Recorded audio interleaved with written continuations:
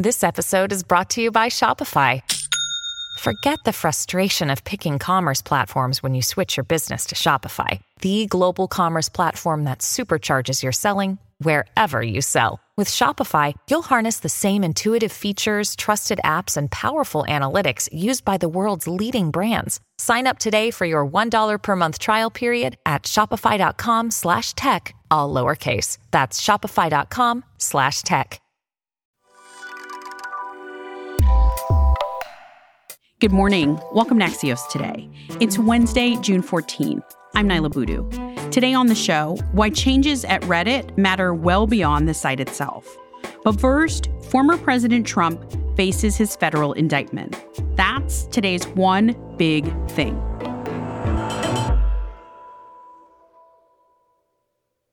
Former President Trump pleaded not guilty yesterday in a Miami courtroom to 37 federal charges related to his handling of classified documents and obstruction of justice.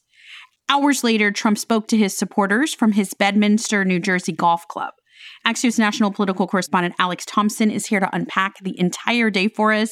Hi, Alex. First, how did the scene unfold yesterday in Miami? It proceeded in a way that honestly shielded a lot of the media from seeing what really went on. The courtroom declined to let reporters have cameras, have cell phones. The only images that we really saw from the courtroom, which, was a really extraordinary day of the first ex-president indicted on federal charges, the only images we had were from sketch artists.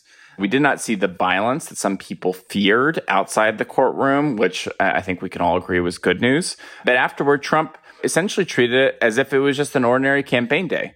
He went to a Cuban restaurant in Miami, a famed one, met a bunch of supporters. He prayed with a few of them, and then a few of them even, burst out into happy birthday because it is his 77th birthday.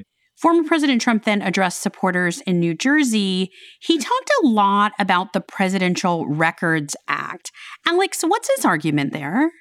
The Presidential Records Act that was passed in the 1970s really never anticipated somebody like Donald Trump. In some ways, it resembles a lot of the laws that have been passed that Donald Trump has been able to find loopholes on, or has at the very least sort of stretched the boundaries of.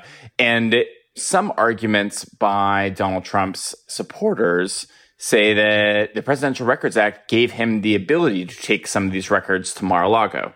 Now, what's really important here is that the indictment that was released last Friday doesn't mention the Presidential Records Act. Now, the Presidential Records Act is what began this whole thing because the National Archives asked for certain documents. Trump's team said no. This is sort of what prompted it. But it is very important to note that and I was talking to a lawyer that just recently left Trump's team just this last month, that this whole idea of I declassified them or they were classified, this is a distraction. This indictment is really about not whether or not he had the ability to declassify them, but the fact that he retained national security documents. And that's really what this is about. The whole discussion about did he have the power to declassify? Did he not? This former Trump lawyer, Tim Parlatore, told me basically this is a distraction. The bigger story is these are national security documents. Did he have the power to keep them or not? There was a call to his supporters that you heard many people in Miami, his supporters, repeat that Biden is threatening American democracy by prosecuting his main political opponent. What's your reaction to that? Well, first of all, I would say that former President Trump anticipated that this could potentially happen, which is part of the reason why he announced his campaign so soon after the midterms. I mean, there were discussions among Trump advisors as early as last summer about announcing a presidential campaign because they realized that there were federal investigators and state investigators looking into some of his conduct. And, Trump knew as a part of a narrative that it is much more complicated for any sort of investigators to prosecute a standing presidential candidate than it is just an ex-president. And so, that's my first reaction. My second reaction to it is that Trump has essentially made his prosecution a part of his argument on the campaign trail, in that he is essentially arguing the reason he is being prosecuted is because he is a threat to people in power. I think a lot of people are wondering, is this going to go to trial? Trump may not be the most fluent on policy, or I think people point to, lack of skills in some other areas. But one thing that Donald Trump is one of the most skilled people in America at is delaying trials. And he has had decades and decades of experience at this. His entire approach has been delay, defer, file motions, file for extensions. This has been Trump's playbook his entire life. And again, the lawyer team is flipping over, so who knows what could change.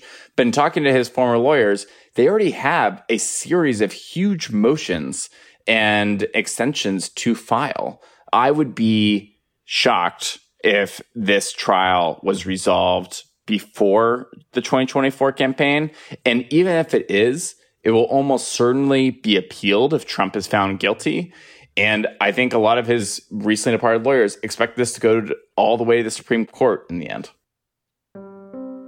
Alex Thompson is Axios' national political correspondent. Thanks, Alex. Thank you so much. In a moment, protest against a new Reddit policy and why it matters.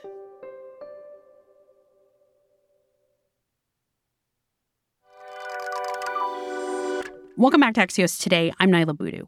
Thousands of Reddit forums went dark this week to protest the company's new policy of charging developers for access to its data. Roughly 57 million people visit Reddit daily across all digital platforms, and the blackout included dozens of channels that have more than 10 million subscribers. Axios' Sarah Fisher is here to explain what's going on.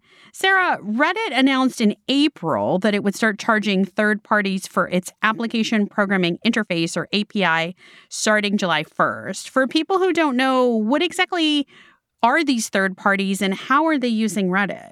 Yeah, Naila. So developers oftentimes will sort of plug their systems into the back end of big tech firms, not just Reddit, but Twitter, Facebook, et cetera. And the idea is it gives them access to the data in large forms in real time. Now, developers use that data for all sorts of different reasons.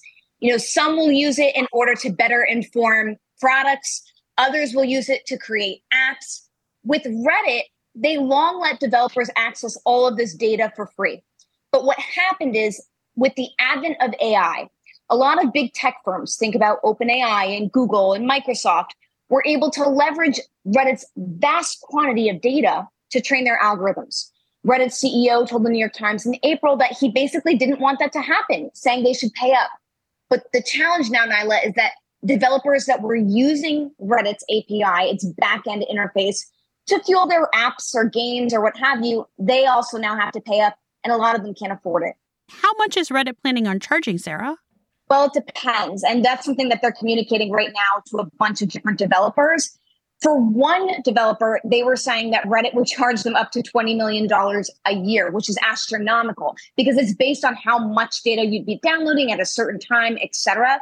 I think the challenge for Reddit is that they need to distinguish how they're going to give access to people who want to use this data to fuel chat apps or whatever have you. That one $20 million example came from a guy who literally has an app just for easily reading Reddit stories on your phone, versus the people who want to really use it for serious commercial purposes like a Google. The policy right now doesn't really distinguish between the two. However, it does give free access still to nonprofit researchers, those type of things.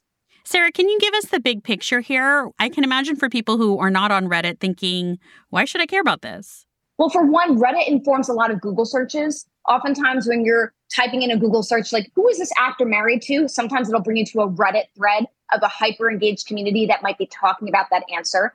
But then two, what's happening at Reddit is actually part of a broader trend in big tech.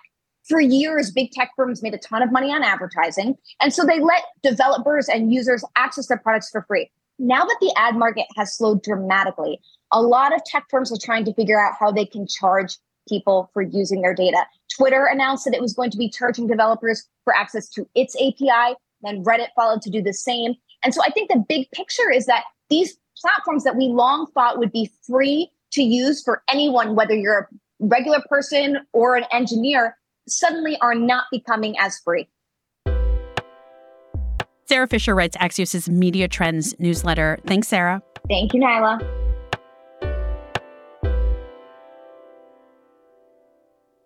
And one last thing before we go. Writer Cormac McCarthy died yesterday at the age of 89.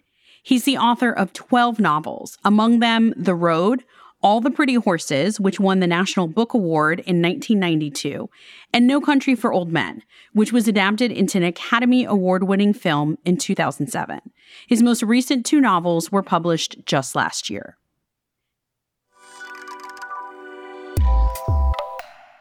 That's it for us today. I'm Nyla Boodoo. Thanks for listening. Stay safe, and we'll see you back here tomorrow morning.